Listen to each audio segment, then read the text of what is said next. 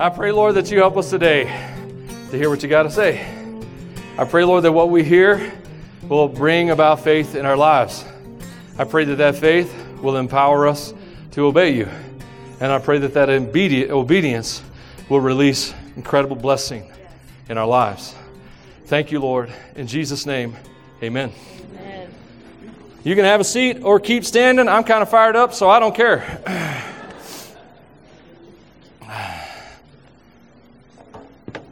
Oh, man. Listen, if this is your first Sunday and you're like, I got an appointment at 11:01. If you get done before me, it's okay. Don't worry. Oh, man. Today, we're talking about Elijah. We're getting back into our series on Elijah.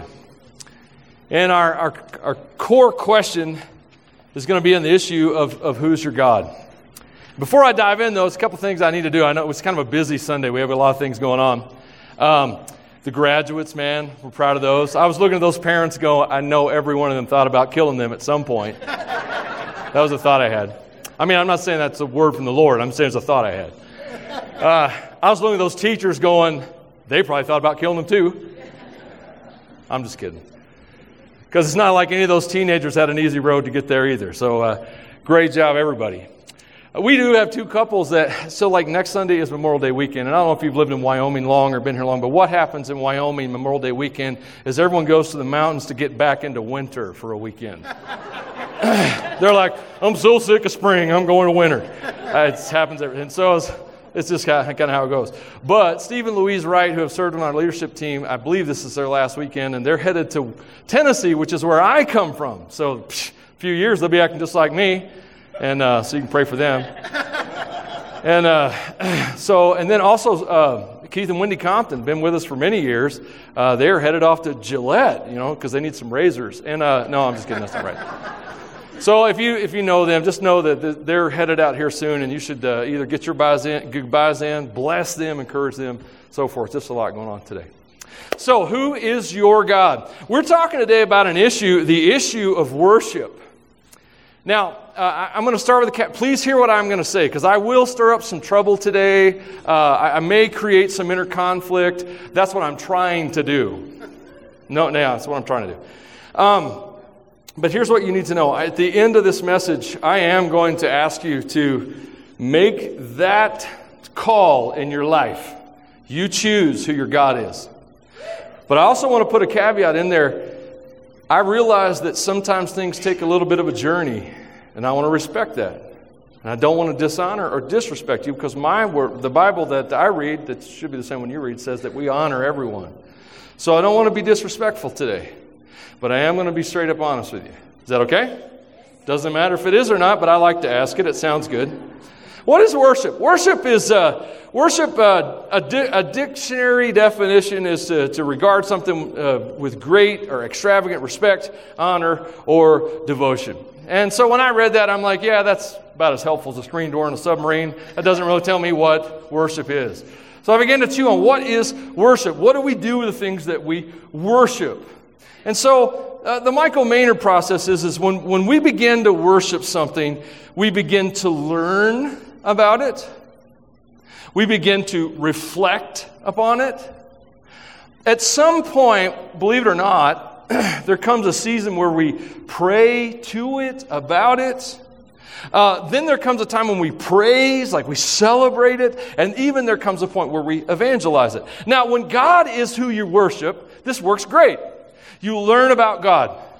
And you learn, you connect with the Bible, you connect with some scriptures, you connect with some people. And God's Word, through His Holy Spirit, begins to interpret that Word. Because that's the only way you're going to know God through the Bible, is when the Holy Spirit cracks open its wonders to you. Intellect is not how you rightly divide the word of truth. And so you begin to learn. And then as you learn things, you begin to reflect for a lot of reasons. A lot of times what you're learning about God creates indigestion. I mean, you begin to wonder, God is different from you. And most people don't realize that. Most people think that God is pretty much just like them, just more powerful. And He's not. He's completely alien to you. completely foreign to you. And so you learn and you begin to reflect on the differences between you and God and the way that you and God think. And as you begin to learn and reflect, then you begin to pray. At some point, even if you don't know what you're doing, you begin to go, "Oh God, is that true? Is that what you're like?" This process of worship. Eventually prayer turns into praise because God begins to reveal himself. The Bible calls it revelation. You begin to comprehend. Maybe he answers prayers. Maybe he blesses your life, but it still turns into this thing of praise. And then what happens as you begin to get to know God and you find out he's amazing, he's the only thing worthy of worship, and you begin to celebrate these answers, you begin to evangelize. You begin to tell other people, "Man, God's amazing. I've had these questions and challenges in my life, and God's amazing." Now, I think this is a very surface level look at what worship is, but I think it's something we can all wrap our heads around. Here's the problem. The problem is, as long as God is the focus of that, you are good to go. If anything else fills in the blank besides God, you have a problem. For example, my wife and I are trying to learn how to garden. Laugh if you want to. It's hilarious, okay? And so, what if we put garden in the God blank? And we begin to learn about gardening. And there is a lot to learn, I have discovered. I really thought you just threw stuff in the dirt, watered it, and it grew. Where I come from, you just threw it in the dirt and it grew. You didn't have to water it, okay? But here, if you don't water things, they will die. Even kids. It's weird. Strange. So, you begin to learn about gardening. Then we think about what we've learned. And maybe that, for us, it's, what kind of gardening and should we start early? Then as we learn about it, reflect on it, say, "Now, Michael, what about the prayer part? Are you really going to pray to your garden?" Not in so many words, but sometimes you are looking at that garden going, "Grow? Could you please do something besides just lay there?" And then it does grow. And then you get that big, juicy beefsteak tomato that you grew yourself. It sounds really good. Anybody else like tomato and mayonnaise sandwiches? Hallelujah, bless God. And I'm pretty sure that they had those in the Garden of Eden. Anyway. And then you begin to praise, and then you begin to evangelize. And, have you ever thought about gardening? You should think about growing your own garden so you can have your own delicious fruits and vegetables and these kind of things. Say, "Michael, that's a silly analogy." It is. Because worshiping anything besides God is silly. You see, if you put anything else in that blank and perform those acts, then you begin to worship that thing. Now, am I saying you can't learn, reflect, and grow in any other skills? Of course I'm not saying that. My wife and I are learning to garden. However, the difference is this. If God is the one I worship, then I garden as an act of worship. I go to church as an act of worship. Why? Because God is filling out my big blank. That's who I worship. That's decided. How well my garden does or does not do does not change the big name of G-O-D in the blank of my life. Does that make sense? However, if I'm living my life and anything I'm doing could change the name in that blank, then the Bible calls that idolatry. It means I'm worshiping something that's not God. Okay? Now, this is important in our lives because we live in a world that's been polytheistic historically. What does that mean? It means there are thousands of gods out there. People have invented a God for everything. Now, here's the thing. Now, follow me closely, and I don't know if I have any good jokes to keep your attention, so just work. We can do this, okay? I believe in you. Anyway, so every now and then I have these weird voices and accents come out of my head, and I don't know where they come from, and so I think it's the Holy Spirit, but anyway. So, I think there are actually only two gods. I think there are actually only two. Yes, there are thousands of gods throughout the religions of the world, but I think there are only actually two. I think there's the one true God that you don't get to define. I'll come back to that. And I believe the other God is you. I think you're the other God. Why? Because all forms of idolatry are trying to get a God to give you what you want. That's what idolatry is about. Idolatry is about getting what I want. Sometimes we idolatrize God to try and make Him serve us. Now, some of you are sitting there going, I'm not sure I'm following you. Some of you are sitting there going, oh, I'm in trouble. Some of you are going, that's pretty good. Well, bear with me. I think that Elijah is going to open our eyes on all of this. But bottom line, where I'm coming from today is this. I hope it makes sense. Either you have a God who is the true God, or you are a God. And I think you're probably a wonderful person, but I know you are a terrible God. Okay? All right? Okay. All right. Now, if you're still with me, and I know that's the big danger here, is that false gods, no matter what your purpose is, they always promise the very things they take away. False gods always promise the very things that they take away. Now, we're coming into a story today about the nation of Israel. And they have been in trouble for a long time at this point in the story, a couple hundred years. But because of 200 years of not really caring that much about the true God, they've landed this guy on the throne of Israel who has passively allowed evil to grow, and now he's actively fanning the flames of evil in the nation of Israel. And the nation of Israel has begun to worship a God that your Bible text is probably calling Baal. Baal just means Lord. And so sometimes there are passages in the Hebrew where the word Baal is referring to God. But that's not what the story is in Elijah. In Elijah, they're talking about a specific entity named Baal. And his job, he is the god of fertility, both of farming and of humanity. Their worship had become incredibly immoral, wicked, and I'm not going to go into detail because we try to keep this rated PG to PG-13 depending on the Sunday, okay? But it was bad. And the things they were doing as acts of worship were evil. But the people wanted the promise of Baal. He promised great harvests, and he promised fertility among the people and all those kind of things. But he took those things away through worship. So let's dive into the backstory of Elijah. Now, if you were with us last week, cool, you're ahead of the story. Let me catch up everyone else, all right? Elijah, little scrawny dude from backside of nowhere, stands up before a king. No one knows who he is. He says, hey, in the name of the living God, the God that I serve, it's not going to rain for the next 3.5 years. No rain. Everyone, ha, ha, ha, what do you know, short little scrawny dude? Then he runs off and he hides in the wilderness, okay? While he's hiding in the wilderness, no rain. No rain for a month. No rain for 6 months. No rain for a year, 2 years, 3 years, 3.5 years. No rain. Now everybody knows who Elijah is. Where's the scrawny dude? That's what they're thinking to themselves. So he's been hiding out on a creek bed after that prophecy.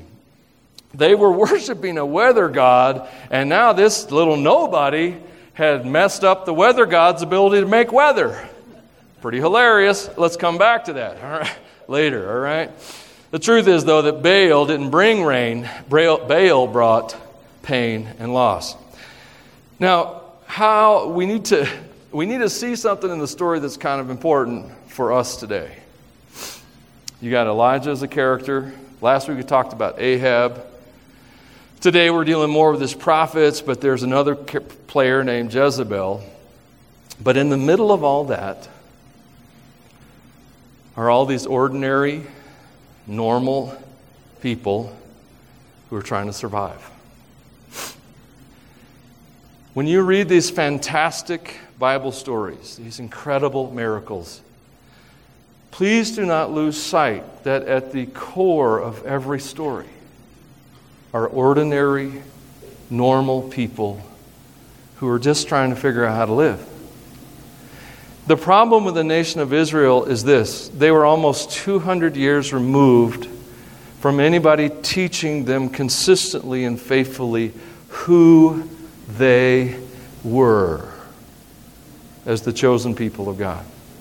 You see, the nation of Israel had a backstory of power, visitation by God, deliverance from bondage, preservation in the wilderness, victory in Canaan. I mean, they had a backstory of incredible miracles and power because they were God's people. And now they're sitting under a king and a queen who have brought in another god, Baal. And this God is promising crops and promising immorality and things like that. He's making these promises to them. And they haven't abandoned the God they were raised to follow or should have been raised to follow, but they haven't followed him either.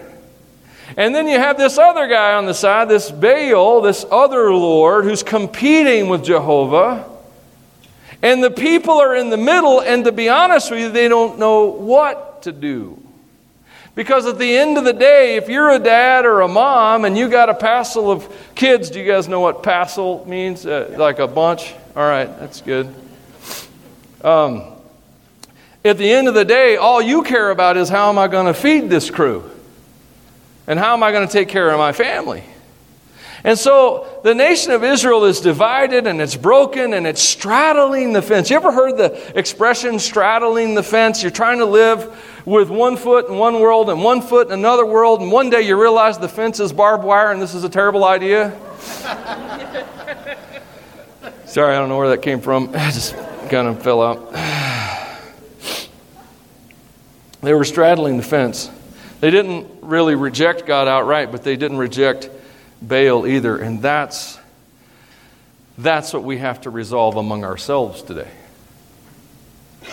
You students you've got through that phase of education and you're ready to move on to the next phase of education, whether that's academically or in the workforce or whatever that looks like for you. The most important question in your life you have to wrestle with, answer, and get locked down as soon as possible is, who is your God? That's what has to be resolved. You can't go through life serving two gods.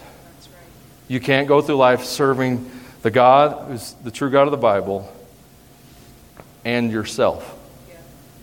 You can't do both. You can live your life as an act of worship to God. And that's wonderful and beautiful. But you cannot live your life always putting God to the test. Always evaluating God, going, well, today we're going to decide whether or not you get to be God in my life. And if you make the choices I like, you get to be. And if you don't, you don't. That's not good. That doesn't work. So you have to answer that question in your life of who is your God. You see, because I think a lot of things in our life, we're dabbling when we need to be committed. I grew up in a very religious culture. I grew up in the buckle of the Bible Belt South.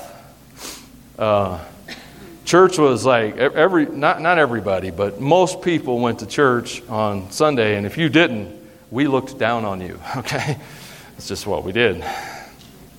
Was that right? No. Anytime that your faith propagates pride and judgment upon others, that's a fruit of the flesh and not the fruit of the Spirit. That's not legitimate.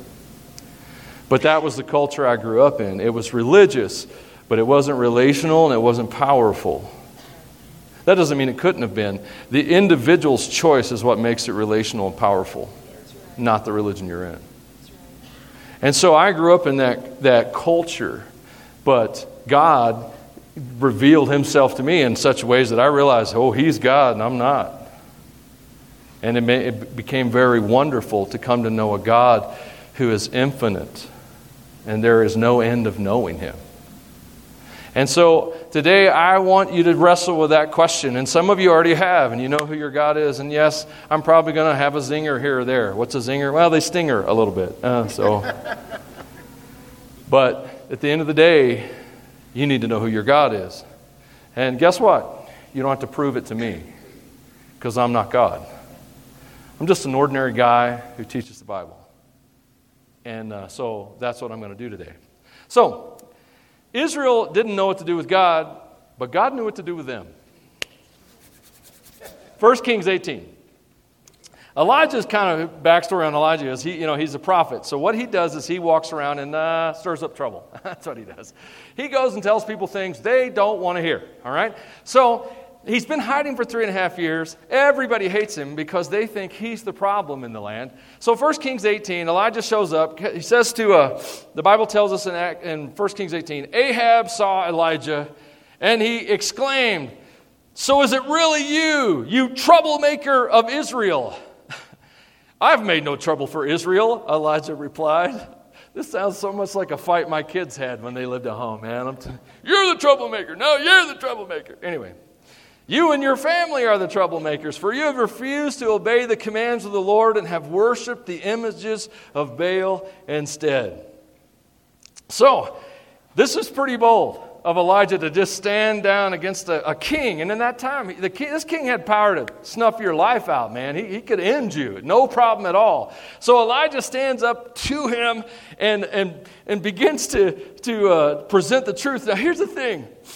I don't get where people's heads are sometimes, okay? Ahab and Jezebel, they worship Baal. That's their god. And Elijah, which means Jehovah's alive or Jehovah's exalted, I can't remember exactly what it means, but anyways, my God is Jehovah is basically what it means. Here's Elijah, and he says it's not going to rain. And now, old Baal can't get any rain past Elijah. That's what's going on in Ahab and Jezebel's mind. That somehow this little scrawny prophet Elijah is tripping up Baal. He's stopping Baal from bringing the rain and all this kind of stuff. Poor old Baal just couldn't get it past him. Evil always believes that righteousness is the problem. Yes, that's right. You should write that down. Evil always believes that righteousness is the problem. It's those believers. It's those God followers who are ruining our fun. They're so judgmental. It's so critical. I just want to worship myself and be happy. All right, personal reflection here, reflection, whatever you want to call it, something with flecting in it. I've talked to several people after a service at Ordinary Faith over the years. I do it every chance I get. And I've had people come in that have come from a lot of pain and a lot of hurt over the years. And when I would sit down and talk to them, not all the time, but often I get this story, this reflection, I guess. I want to come to church, but I feel so judged. And that shocks me. That shocks me because I'm like, dude, we started Ordinary Faith to just beat that problem right there. And if you feel judged, sit down with any one of us. We'll tell you 20 reasons why you shouldn't feel judged by us. We're just as messed up as you are. But I think the Lord told me what's going on. I was praying about this many times. And I think this is what Father said. I think he said, Michael, they're not feeling judged because you guys are judging them. They're feeling judged internally. They're feeling judged because they are under judgment. You see, when you feel like you deserve judgment and you're walking around under shame and guilt, it doesn't matter what anybody says to you. You will put the lens and the megaphone of criticism and judgment on whatever their words are. Am I saying we couldn't do better? Oh yeah, we can always do better at embracing, loving people and helping them. But what I'm saying is this, when people who love God, when you're feeling judgments from them, it may not be judgment from them, it might be judgment in you that you need to be free of. And if we're doing our job well, then our job is to help you get free of guilt and shame. And so, evil always believes that righteousness is the problem. So, Elijah presents a problem-solving gathering, a meeting of the minds, if you will. In 1 Kings chapter 18, Elijah says, "Now, summon all of Israel to join me at Mount Carmel, along with the 450 prophets of Baal and the 400 prophets of Asherah who are supported by Jezebel." So Ahab summoned all the people of Israel and the prophets to Mount Carmel. Rumble on the mountain. This sounds like fun, doesn't it? I mean, this guy who was depressed in the river creek, now he's on point, he's ready. God's showing him what to do. 3.5 years had arrived, and he goes to Ahab, says, all right, man, I'm not the problem. You're the problem. Let's have a showdown. Let's do this toe to toe. Let's stand and face each other. And so I want you to see here this very simple reality that there are only 2 teams. There are only 2 teams. In this story, we have Elijah versus Ahab. You have the God followers, the sons of God, the people of Israel versus the people of Baal. But that is the story forever and always.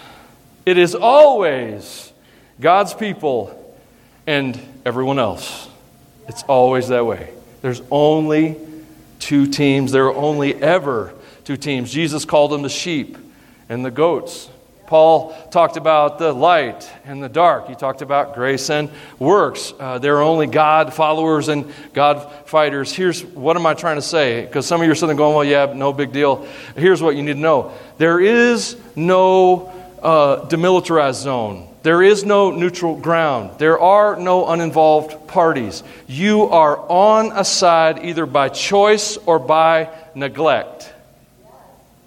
You are on a team right now. You are. Like, well, I mean, I don't really follow God, but I don't have anything against Him. Yes, you do. There are only 2 teams.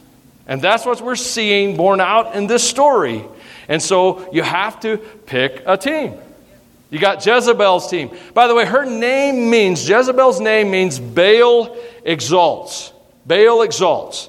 And so it's funny because, Elijah's name means Jehovah is God. Jehovah's my God. Baal exalts. One of those, Elijah has a God he serves, and Jezebel has a God who serves her. Baal exalts who? Me.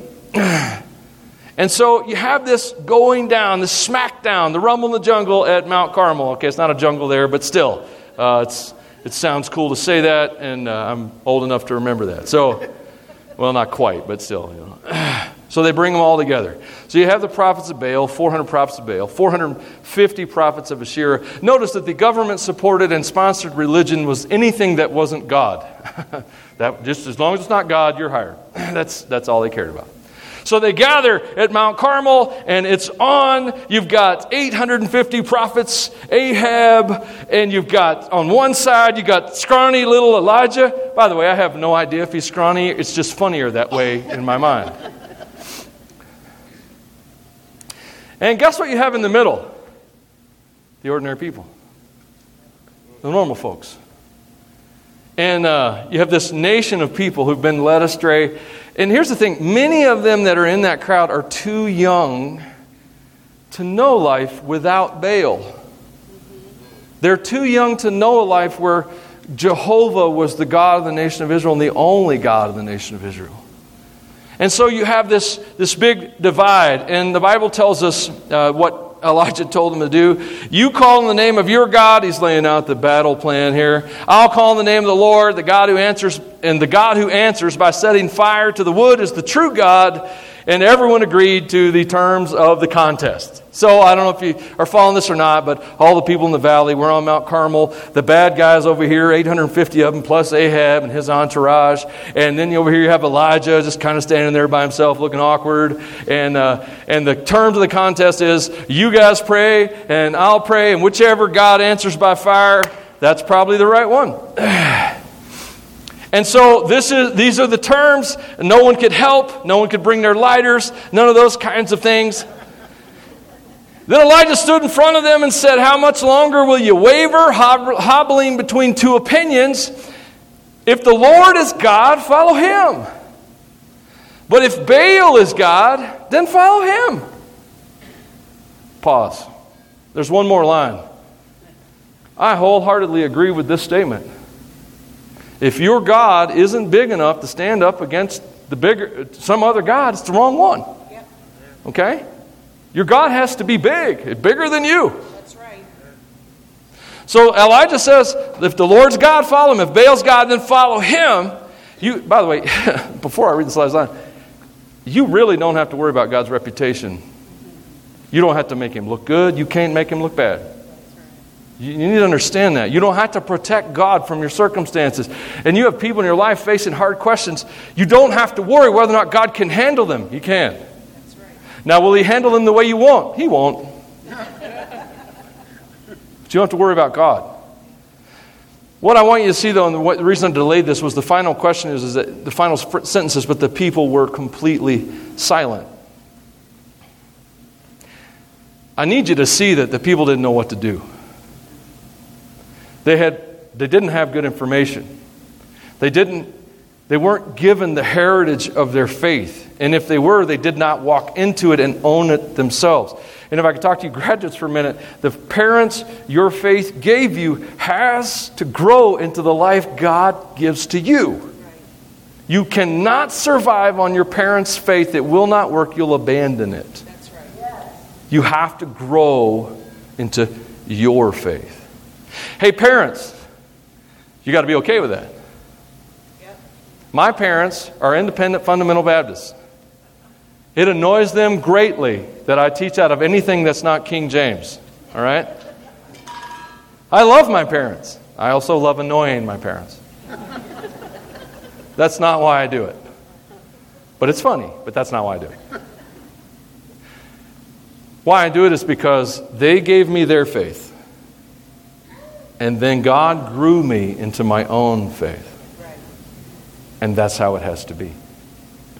Because your children can't know the story of your life the way you know it. They can't know how your faith applies to what you walked. And parents, even though you know more than them by experience, you cannot know their journey like they know it either. And I long for a day when the generations begin to communicate again without the arrogance of, I know more than you and I don't have to listen to you. It needs to go both ways, though. Michael, you're on a soapbox right now. That's right. That's right, I am. One day I hope that parents will listen to their kids and kids will listen to their parents, and that our grandchildren and great-grandchildren will be blessed by those efforts. Yes. Amen? That was an extra sermon. Just threw it in there for free. It's just going to cost you a little bit more time on the end.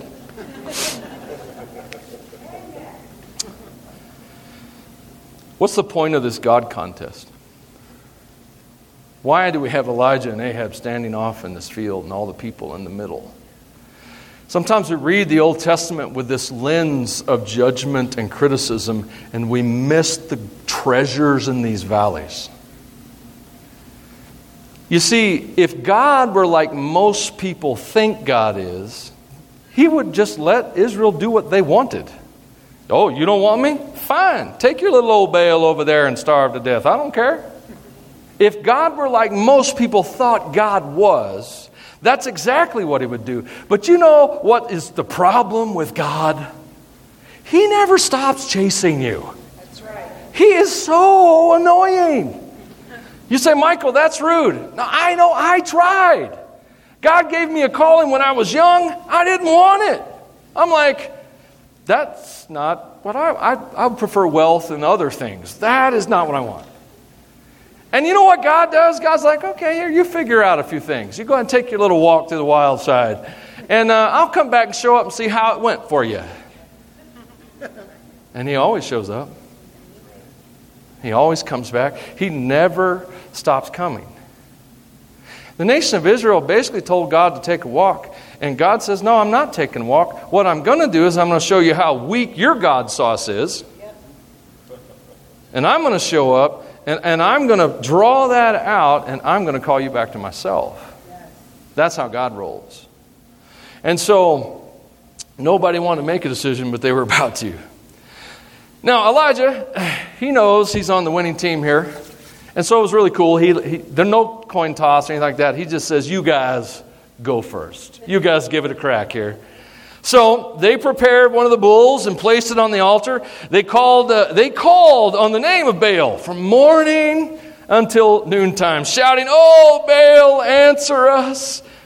There was no reply of any kind. They danced. They hobbled around the altar that they made. I want you to see, man, they are giving it their all, man. They are worshiping. They are there. It doesn't matter how hard you try. If the thing that you're pursuing is worthless, it doesn't matter. That's right. And so they're out there making all this noise, trying to get Baal to come, and they're doing it with all their might. I can just see it in my mind. It's kind of like a hockey game. Now, I don't know much about hockey, which is why, like some of you are sitting there going, I love hockey. Shut up, Michael. No, this is kind of funny. Think about this.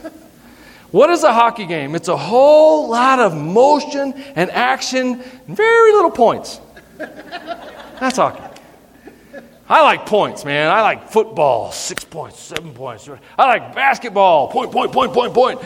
So, hockey, you're like, Michael, I love hockey. That's good. I'm just picking on you. Just don't get mad. Well, okay, get a little mad, but it's just funny. So I see all these people going crazy. A lot of action, nothing happening. No points going on the board. Hockey's a wonderful game, please. I don't want any nasty emails. They were passionate about their worship. They were serious about their worship. They were devoted to their worship. They were pouring it all into their worship. And it was killing Elijah. I do not think about Elijah and think that is a humorous dude. I don't think of that about Elijah at all. I mean, I think of him as pretty stern. But not on this day. Elijah is killing it. He starts rousing them and heckling them. He was dying watching this happen. About noontime, Elijah began mocking them. You'll have to shout louder, he scoffed. Surely he is a god. Perhaps he's daydreaming or in the bathroom. Maybe he's away on a trip or he's taking a nap. Maybe you should wake him up, man. They're worshiping harder. They're trying harder. The oldest religion in the world. Nothing's happening. Elijah's killing it. If your God is of your own making, it doesn't matter how hard you worship. That's right. If your God is of your own making, it doesn't matter how hard you worship. So verse 36, at the usual time for the offering, the evening sacrifice, Elijah the prophet walked up to the altar and prayed. So you got all these people in between. You got the prophets of Baal and Asherah, all bloodied, beaten, dirty, and nasty from a day of worshiping, cutting themselves and dancing and all this stuff. And here you have Elijah who's been mocking them all day long. And he walks up to the altar. O Lord, God of Abraham, Isaac and Jacob, prove today that you are God in Israel and that I am your servant. Prove that I have done all this at your command. O Lord, answer me. Answer me so this people will know that you, O Lord, are God and that you have brought them back to yourself. That you have brought them back to yourself. That you have brought them back to yourself. Do you see the point of the contest? The point of the contest was not to humiliate Ahab and Jezebel, although it accomplished that. The point of the contest was to bring God's people back to God. You have to understand this, people. God isn't mad at you. God isn't trying to trip you up in life. God isn't ruining things for you. God is bringing you to Himself. It is the goodness of God that calls us to Himself, and He never stops doing that. Elijah had sat there that day and they had brought the bulls on. They built the altar, put the bulls on. Then he turned the thing into a swimming pool. I didn't read that part, but it is my favorite part. In the land of drought, there's no water. He turns it into a jacuzzi for God or something at that moment. Then he prays Elijah, whose name means Jehovah is God. Then he prays and asks God to do something to show that He's real. And so he's just asked God to show up. Verse 38 says this. Verse 38. Immediately, the fire of the Lord flashed down from heaven, and it burned up the young bull, the wood, the stones, and the dust. And it even licked up all the water in the trench. And when all the people saw it, they fell face down on the ground. They cried out, "The Lord, He is God. Yes, the Lord, is God. There's two things that my little Michael Maynard brain sees in this moment. One is I see this prophet of Baal that happened to be standing off the side who had a beard, but then the fire hit and now his facial hair is scorched and he's all blackened. I don't know why I see that, but I see that, okay? I think that's a hilarious picture. The other thing I see is that I could see little old Elijah, or whatever size he was. You ever heard of a mic drop? I see, bam. What you going to do about that? So maybe you can get your God out of the bathroom for a minute. Because my God answers prayer. I don't know what yours does. It's a smoldering crater, a game over. God wins. There's no doubt. Why would God do this if he didn't care? That's the question. When you read these stories of God's judgment through those lenses of criticism, shame, and guilt, you miss the point that the reason that God is doing things is because he's showing up and he's calling people to themselves. He will not leave them alone. He keeps calling them because God wanted them to know him. He wanted them to have life. And so that's the winning team. So where does that bring us today? Well, I know this is an old story, and I know that it's a cool one, and I could have really dug into a lot of parts of it, but that my point wasn't the story itself. My point is the question that was introduced in the story. Who is your God? Who do you worship? Who do you study? Who do you reflect upon? Who do you pray to? Who do you praise? And who do you evangelize about? Or what do you do those things? Today you have to make a decision as soon as possible in your life about who your God is. And I realize there are points in our life that we want to think that we can be, balanced ourselves and think, well, listen, I'm going to study all the religions and figure out which one's the best one, or I'm going to, see how God acts in my life, and then I'll make a decision. What you are doing with that mindset is you are making yourself a God who's able to judge God. And so here's what I would suggest to you. I want to ask you to consider this. I would ask you to choose the true God of the Bible. Not a God you made up. I want to put a little clarification there. A lot of people think they worship the God of the Bible, and what they've actually done is taken the God of the Bible and the parts of him that they like and composed a God to their liking. That's not okay. God is God. You can't change him. All right? So what I want to challenge you to do is I want to challenge you to step onto God's side of this equation and begin to look at everything you encounter in life. The classes you're going to encounter in college, the things that are going to challenge your faith ultimately, the things you're going to learn as you study different things in life. Take those things from the lens of I worship and follow the true God.